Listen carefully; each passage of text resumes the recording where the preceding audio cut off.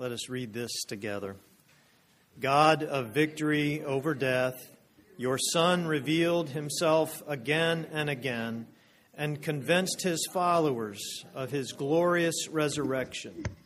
Grant that we may know his risen presence, in love obediently feed his sheep, and care for the lambs of his flock, until we join the host of heaven in worshiping you and praising him, who is worthy of blessing and honor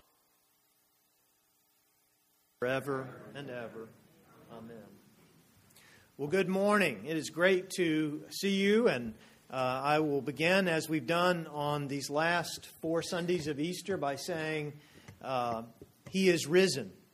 He is risen. Wow, y'all are good. And I think you meant it this morning. Maybe it's the beauty of the day or the beginning of a new week, but that feeling of being alive and knowing of the resurrection. Well, I was painfully yesterday of the truth of John Steinbeck's words, and I think you'll see them here on the screen. It has always been my private conviction that any man who pits his intelligence against a fish and loses has it coming. Yes, Bill knows that full well, too. Well, this came to me while Jack and I fished yesterday in a tournament on Toledo Bend, and it was a high school bass fishing tournament.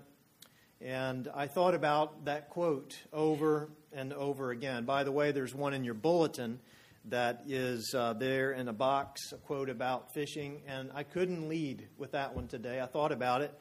But that one is much more positive. If you're catching fish, that's a good quote for you. I guess it's also good for those who aren't. But it was a tough day on the water for humans. The fish did just fine. They're still there. But that is the kind of fishing day that the disciples were having, as described in John's Gospel this morning. In fact, if you have, or I know you have one, there's one right in front of you on the pew rack, a Bible. If you'll look in John chapter 21, in the first 19 verses, you see this incredible account that Tina just read to us. It is an account of what took place as Jesus was going and appearing to people all over the place. And he certainly was going and speaking to his disciples. And we looked at this last week, how Jesus appeared in the room. They had gone far away, hidden in a room somewhere, put a latch on the door, and were trying to keep out all of the officials and authorities that they suspected were coming to arrest them as well. And Jesus comes through the wall, and you remember what he said? Peace. Peace be with you. And he showed them his hands and his side. And then later, Thomas, he wasn't there, so Thomas says, I'm not going to believe you disciples. I don't believe that you saw him, or at least I don't believe that was him, until I see his scars, until I put my hands in his side, then maybe I'll believe. And of course, Jesus does this. He goes and appears to Thomas, and this takes place. So Jesus is appearing to the disciples, and he is revealing the reality of his resurrection. And these guys were fishermen. These that were out there on the water, at least most of them were fishermen, had done this since they were children. I'm sure they'd been out on this sea of Tiberias. They had been out fishing before, and there were memories that they had of being out there on the water fishing. And surely they knew right where the fish were biting. They just had probably discussed the best place to throw their nets on this day. And as you know, they were telling stories, as guys will do as they get out on the lake. And they tell about fishing in this spot before. You remember that time when we were out here and this happened, or all kinds of stories and the usual lore and the myth. Well, there's always a good myth that goes with any fishing trip. And this is what was happening. I mean, that's not what John says, but you just know that this is what was taking place as these guys went out to get on the water. They must have been somewhat rusty with their fishing skills, not having fished at all since the day that they dropped their nets and began to follow Jesus. And if you'll recall, that's how that took place. Jesus went to them as they were fishing. And of course, there was a preface to this. I'm sure they had heard him teach. They had become familiar with him as he had come through their towns and had interacted with them or interacted with people they knew. And they were at that point where they were ready to follow the teaching of Jesus. And so Jesus said, "Come on and follow." And the gospel writers tell us they dropped their nets right there, right then, and began to follow after Jesus. So all of this following had been going on for several years, and they had not picked up their nets like they used to. Even still, fishing is what they knew best. And so they returned to it when Jesus died. I mean, this is what they went back to. And maybe you can identify with that. When things go wrong, maybe you go fishing. Maybe it's going back to gardening or going back to doing something that enables you to feel like yourself. And so that's what the disciples did, or at least these disciples. And as with any fishing trip, someone would have to make a supply run. They would have to find those nets that they dropped. They would have to locate a boat. They would have to get snacks. I mean, you can't go fishing without snacks, right? They'd have to check the weather report, which I guess amounted to looking up and, thinking, okay, it's cloudy. It's going to be a good day for us fishing out here. And all the other things that go with a day on the lake. These were things that they were doing. And this was so different from the kinds of trips that they took with Jesus. Totally different. I mean, they were used to being out on the water. They were used to hearing the water lap up against the side of the boat and so used to seeing all kinds of wonderful things out on the water. But they, for the last several years, had been on the land. They had been walking. They'd been going to places they had not been to before. They had been traveling.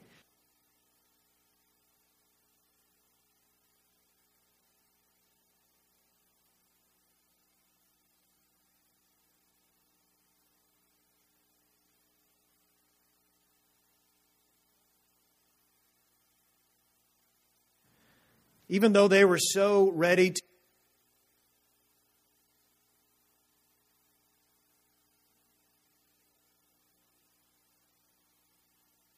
things turned to disappointment. And it's that feeling that anyone who fishes knows all too well. The lake is full of fish, and yet none of them are in your boat. You've done nothing to be able to catch any of those fish other than to continue to cast your net or to throw your line, and the disappointment continues. The hope that goes with every cast begins to lessen as the day goes along, and discouragement sets in. The cheerful birds that greeted you at dawn now seem to be mocking you. Have you ever had that experience? I think it gives new meaning to angry birds. It's like they are laughing at you with their chatter.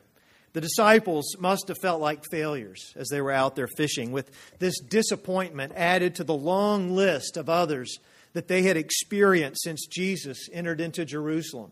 Remember that week before, that Sunday before Easter, when we celebrated Palm Sunday? We celebrated with the disciples and the crowds of long ago who rallied and they cheered for Jesus as he was going into Jerusalem. Things were about to change. Their hope for a better day was about to be realized as Jesus was getting ready to do something. And yet, it didn't happen in the way that they thought.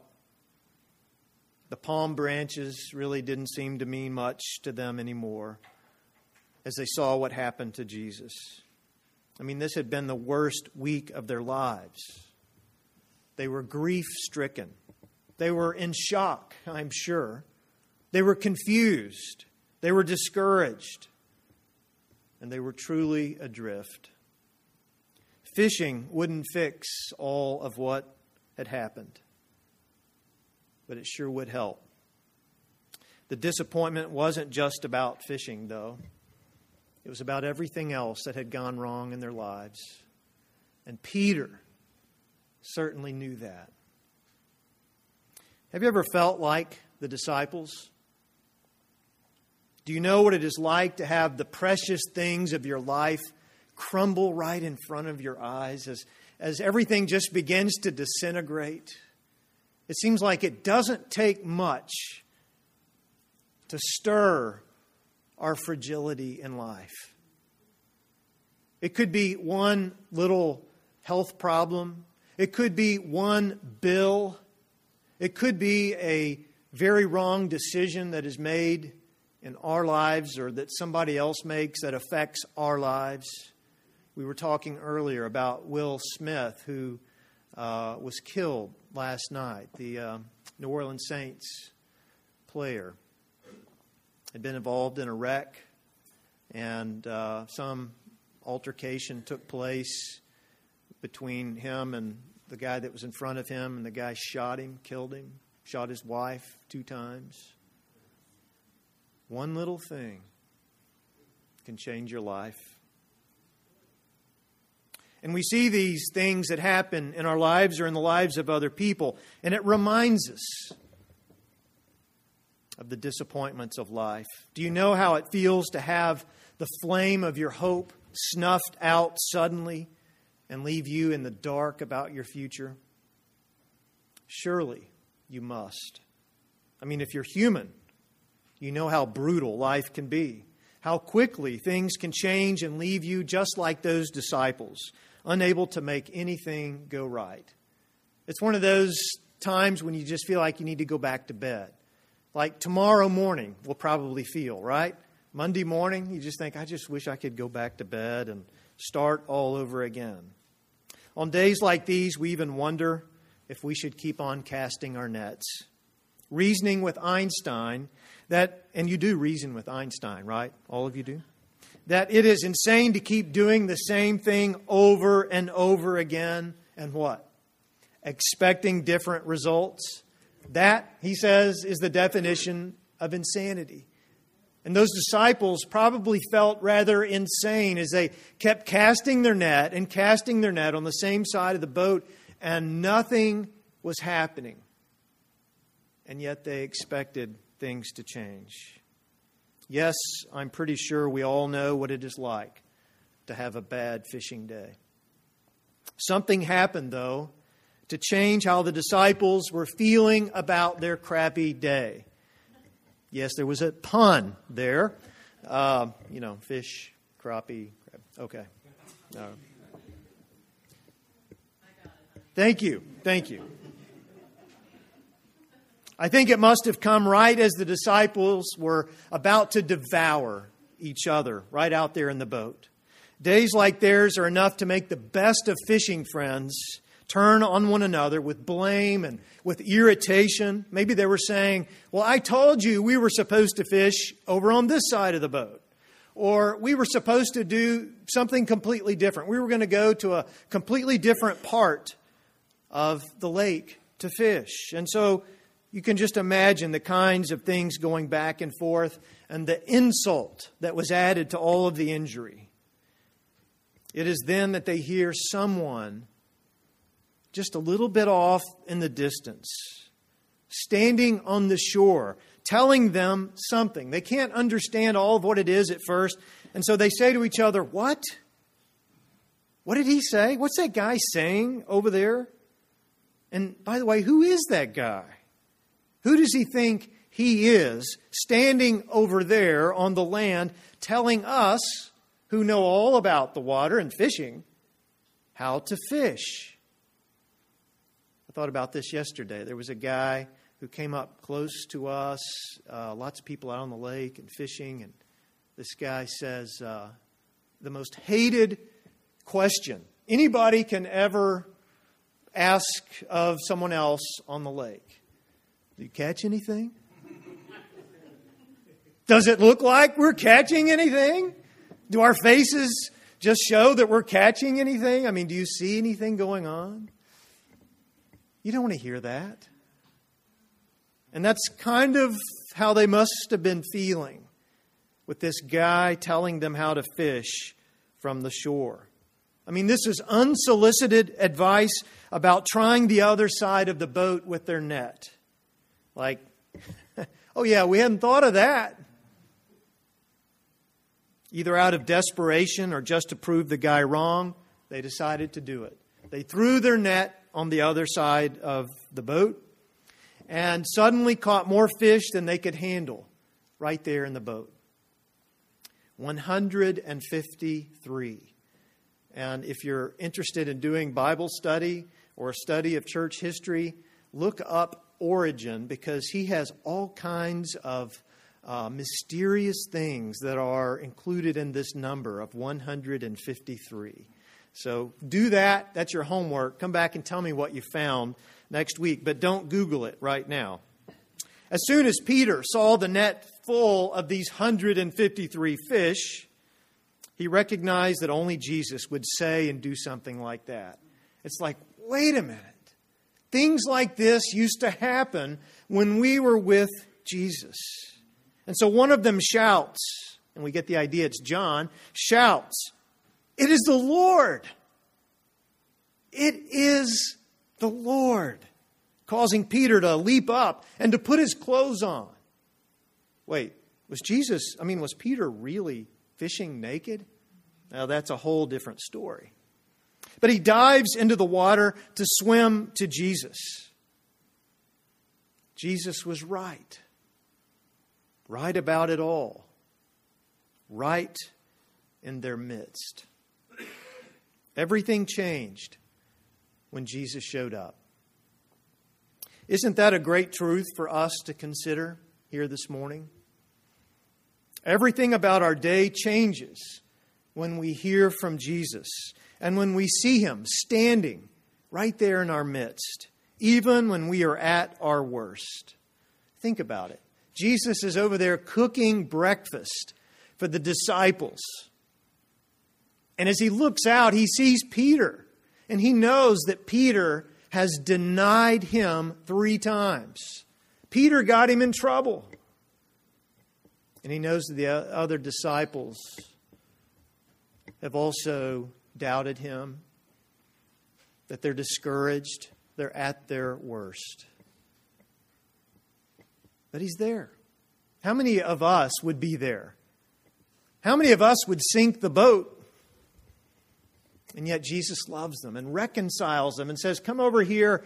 I've got some fish on the fire. I want to show you how much I love you." And so this is what took place.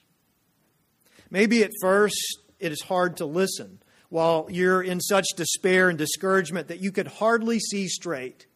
And if you've been in the depths of grief, you know what that feeling is like. But then you hear a voice that sounds familiar, one that typically goes against the common sense of the day, yet one, when you think about it, never proved wrong before. This voice of Jesus. The resurrected Jesus speaks into the frustrations of our lives, doesn't He? And this Jesus, this resurrected Jesus, gives us a better way of doing things than what we think is right. He doesn't laugh at us for doing it our way. You might think He does. Now, I do think Jesus laughs, but He laughs with us, right? He's like, there they go again. They're fishing on the wrong side of the boat.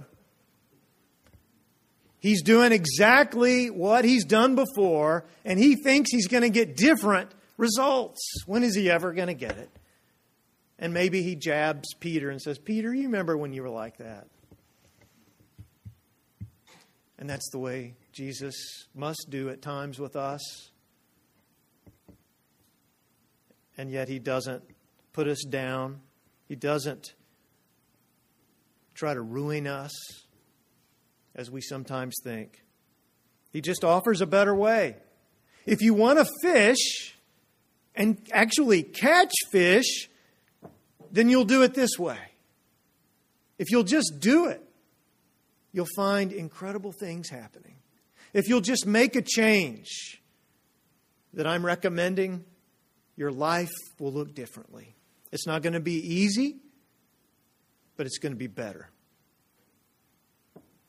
And that will change everything for us when we try it. So, I ask you this morning, are you ready to try Jesus?